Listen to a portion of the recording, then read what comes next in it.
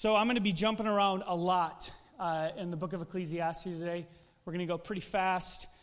So the first thing that I want to do is I want to jump down to, I want to read all of chapter 2 to you. This is what chapter 2 says. I think it's important for us to read this entire chapter to kind of see this hard turn that the author's making. Here we go. This is what it says. I said to myself, come now, I will test you with pleasure to find out what is good. This part is not on the screen. So I want you to, as you're sitting there, just kind of absorb the words. And what I did is anytime it says the word meaningless, I replaced it with vapor. But that also, I will test you with pleasure to find out what is good. But that also proved to be vapor. Laughter, I said, is madness. And what does pleasure accomplish? I tried cheering myself with wine and embracing folly. My mind still guided me with wisdom. I wanted to see what was good for people to do under the heavens during the few days of their lives. I undertook great projects. I built houses for myself and planted vineyards. I made gardens and parks and planted all kinds of fruit trees in them. I made reservoirs of water, groves of flourishing trees. I bought male and female servants and had other servants who were born in my house. I also owned more herds and flocks than anyone in Jerusalem before me.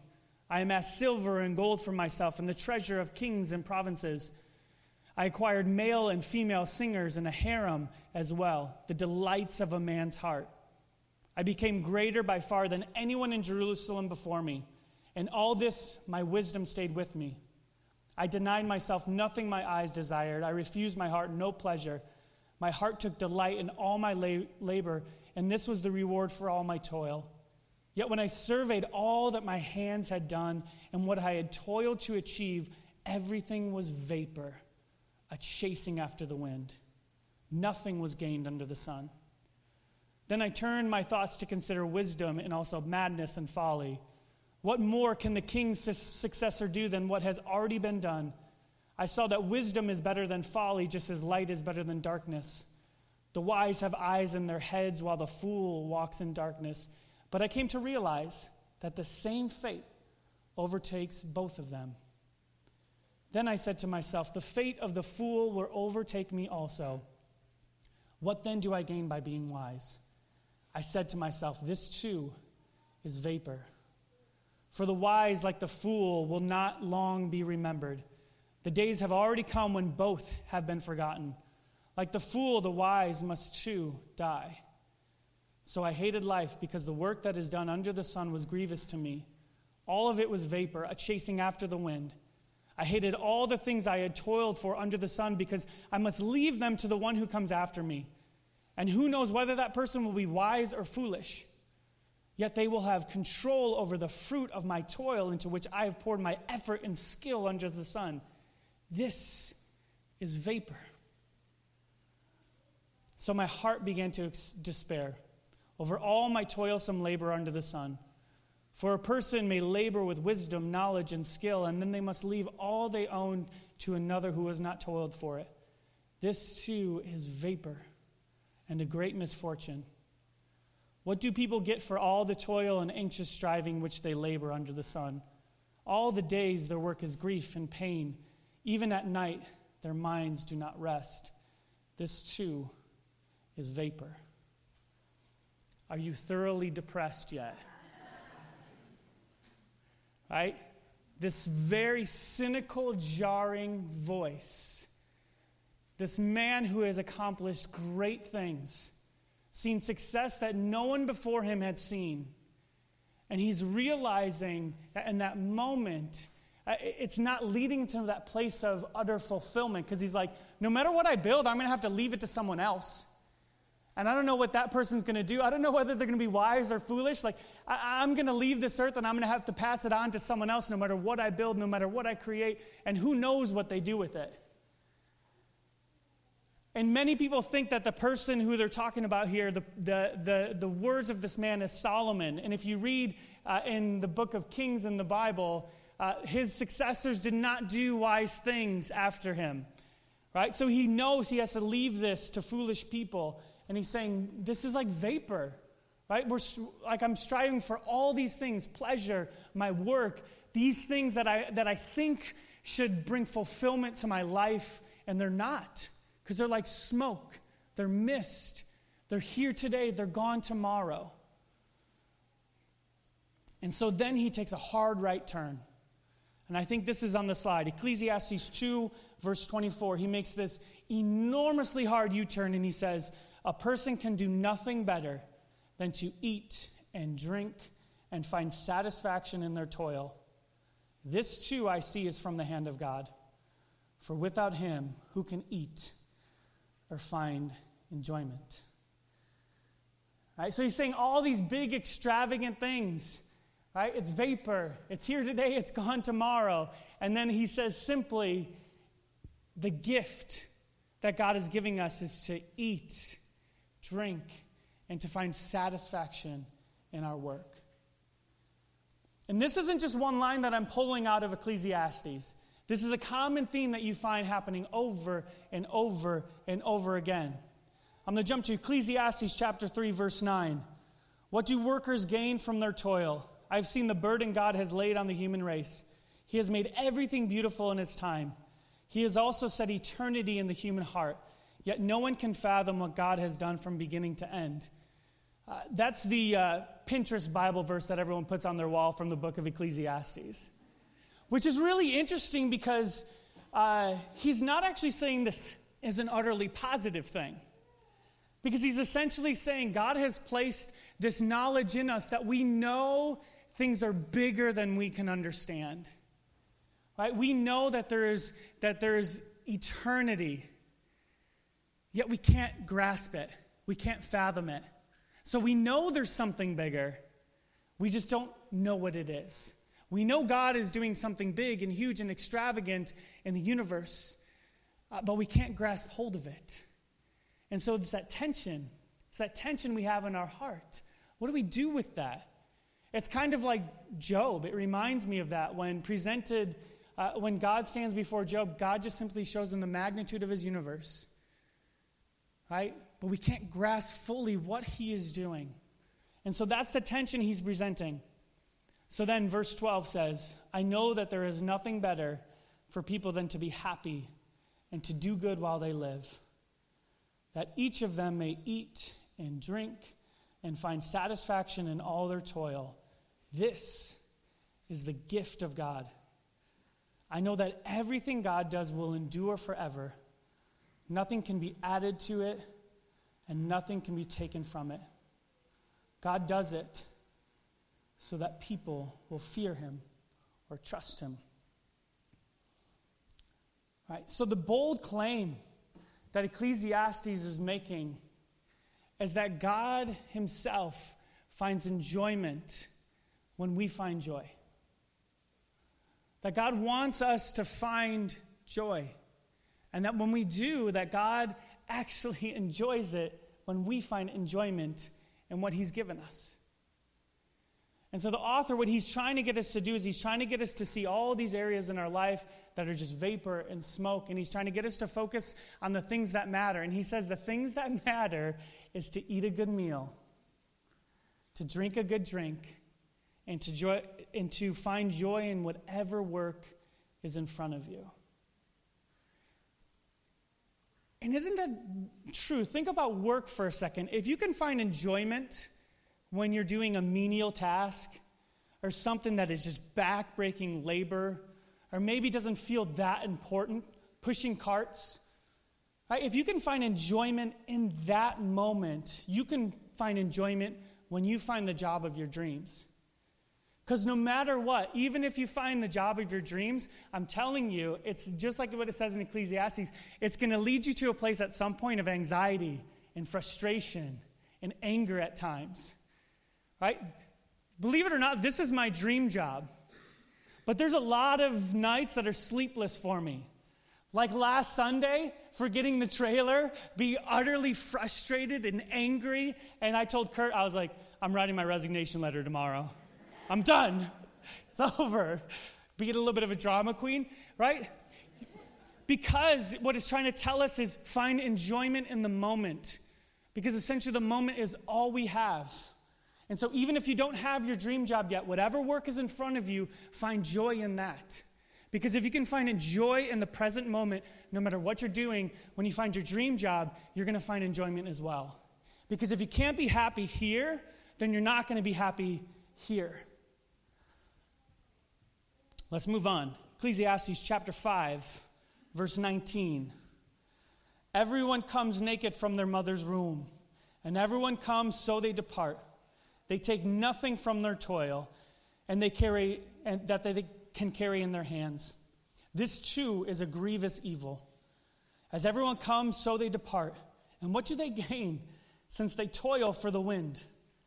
All their days they eat in darkness with great frustration, affliction, and anger.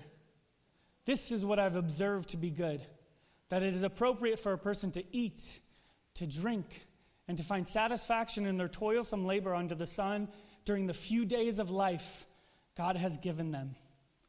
For this is their lot. Jump to Ecclesiastes chapter 8. Here's something that happens all the time and makes no sense at all. I love that line. This little part I actually took from the Message translation because I thought it was so good and cheeky. Good people get what's coming to the wicked, and bad people get what's coming to the good. I tell you, this makes no sense. It's smoke, it's vapor, it's hevel. Right? That the bad people get what the good people deserve, and the good people get what the bad people deserve. Look around the world today, isn't that true?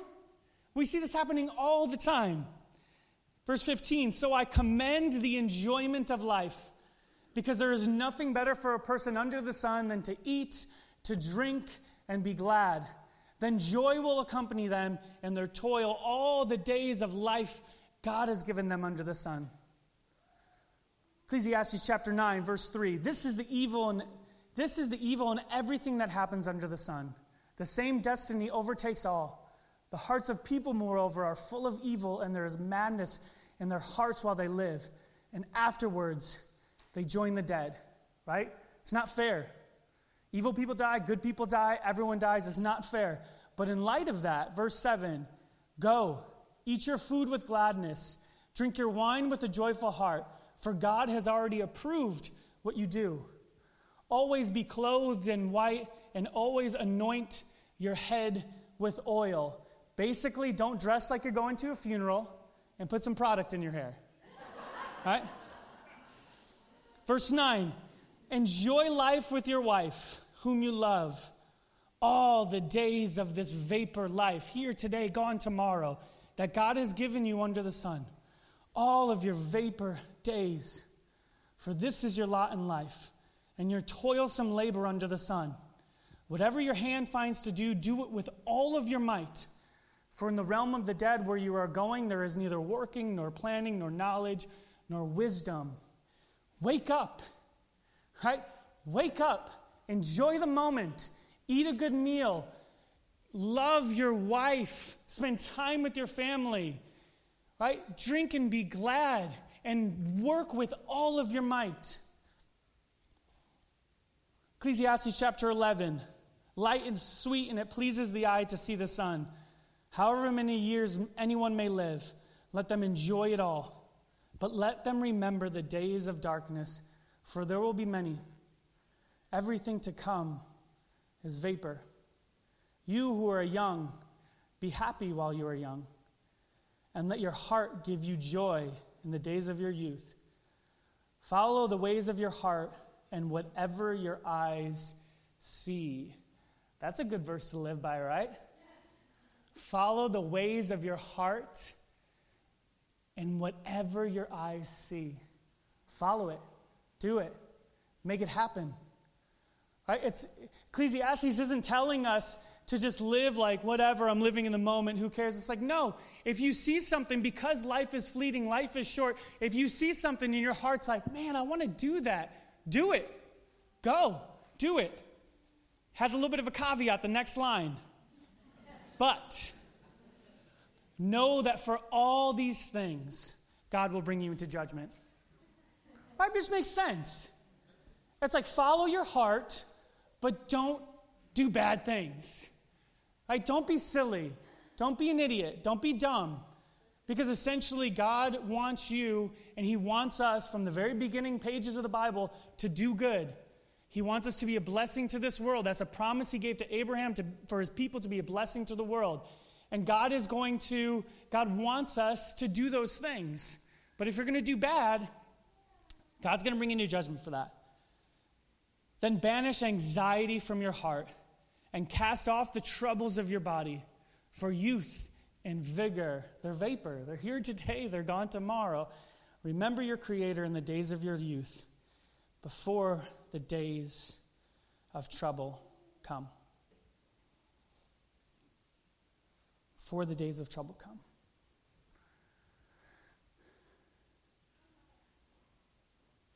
I want us to step into this. We have to slow down. I think the world we live in today, it just wants us to go so fast. And before we know it, time's going to fly by. And we're going to be at the end. And so this author, he's trying to jar us awake. And even though it seems a little bit cynical, it seems a little bit negative at times, he's doing it as a wise teacher, like good teachers do. They challenge us. They say things that aren't always easy for us to hear. But it jars us awake.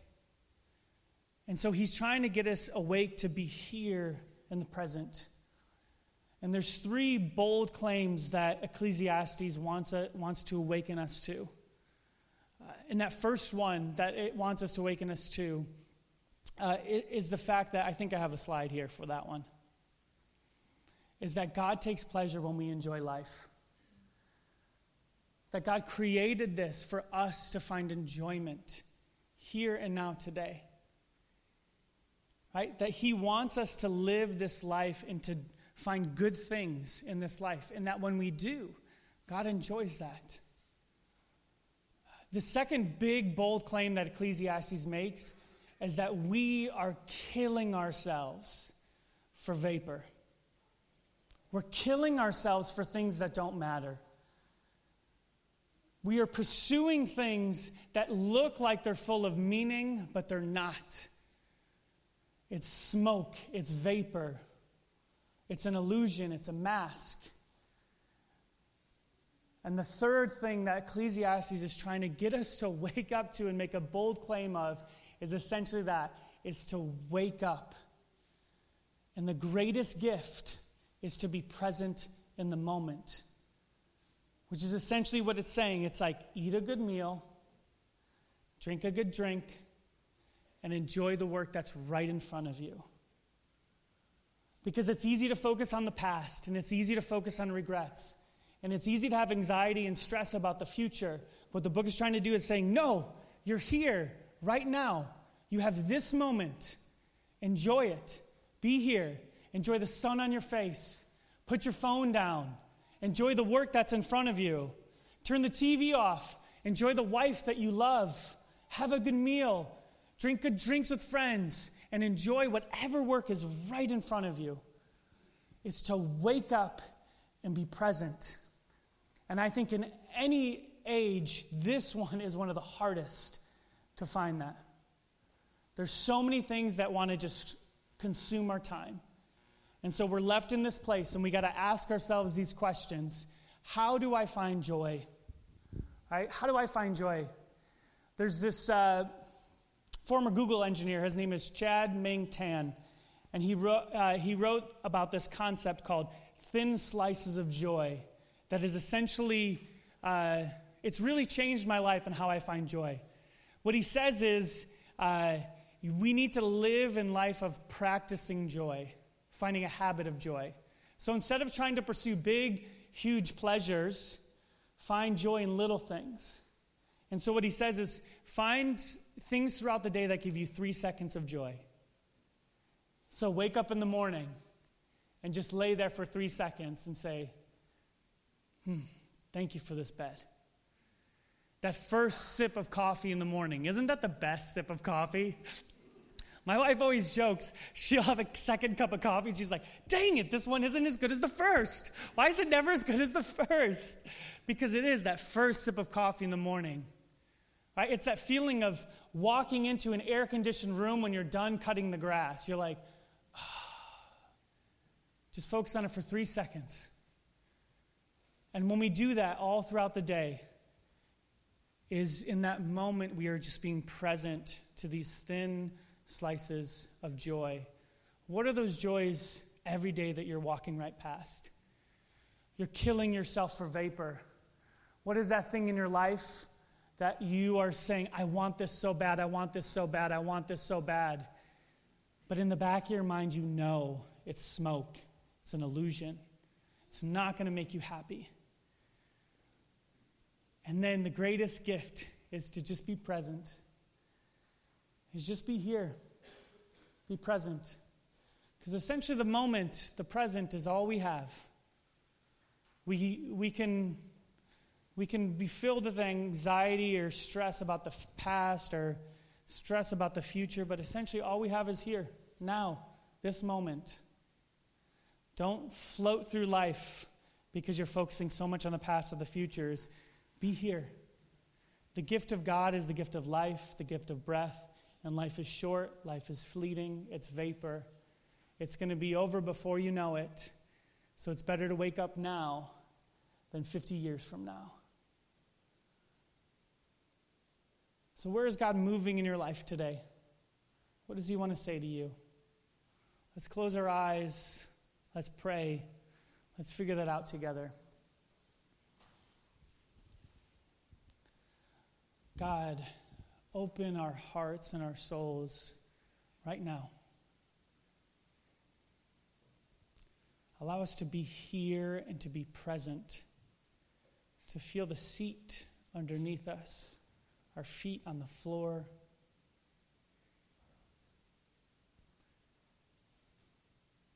God, where in our life, where in my life am I pursuing vapor?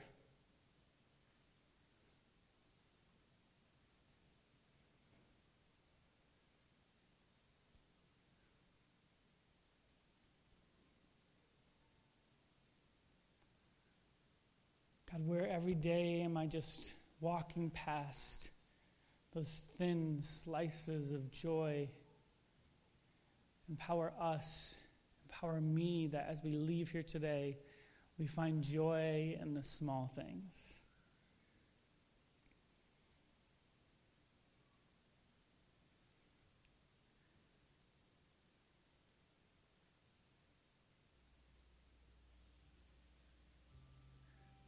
Jesus, I thank you that 2,000 years ago, you came not to just die, but to show us how to live. That you always lived a life, an unhurried life of being present, of seeing the people that were right in front of you. That you spent so much time sharing tables and sharing meals with your neighbors, with people, with the outcasts and the pariahs. And so God, Jesus, help us to live that life of being fully present just like you lived.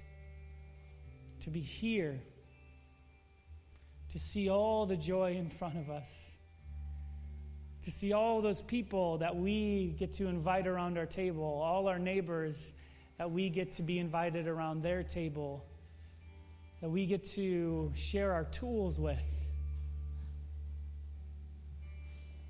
Because God, you have given us this gift, this beautiful gift of the moment, of life. We are here. We are breathing. We are alive. God, thank you. Jesus, thank you. God, I thank you that your desire is always to be in community with us, in communion with us. And I love that at the end of your book, what's waiting for us is a feast, a banquet, a meal, good drink in heaven with you. And so, God, my prayer today is for us to be a community that brings heaven to earth now. That we can be here in the present and see your kingdom come right now in our lives and in the world around us. Thank you, Jesus. It's in your name we pray. Amen.